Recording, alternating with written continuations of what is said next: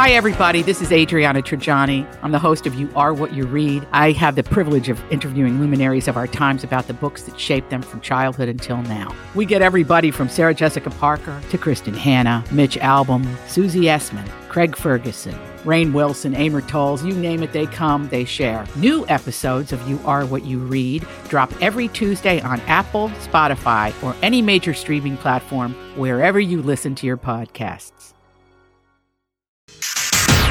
I got some new information. This is a My Talk Dirt Alert update. A quick look at what's happening in entertainment. Real juicy. On My Talk.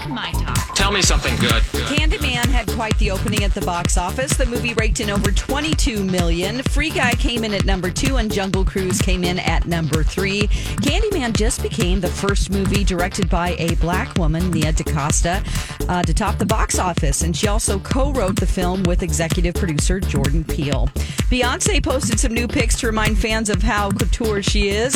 In them, she wore a skin-tight Versace mini dress. She paired the look with all Versace. Platform heels, a hot pink jacket, hot pink purse, and black sunglasses. Carol Baskin recently sold Joe Exotic's old Oklahoma zoo for $140,000. And TMZ says that Baskin's husband, Howard, said the new owners are barred from ever being associated with he who shall not be named. Last year, a judge awarded Baskin control over the animal park as part of the $1 million settlement in her long-standing trademark lawsuit against Joe Exotic. Meanwhile, Joe is still in jail.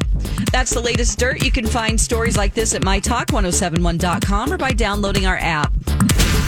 You learned so much cool stuff. Dirt Alert updates at the top of every hour.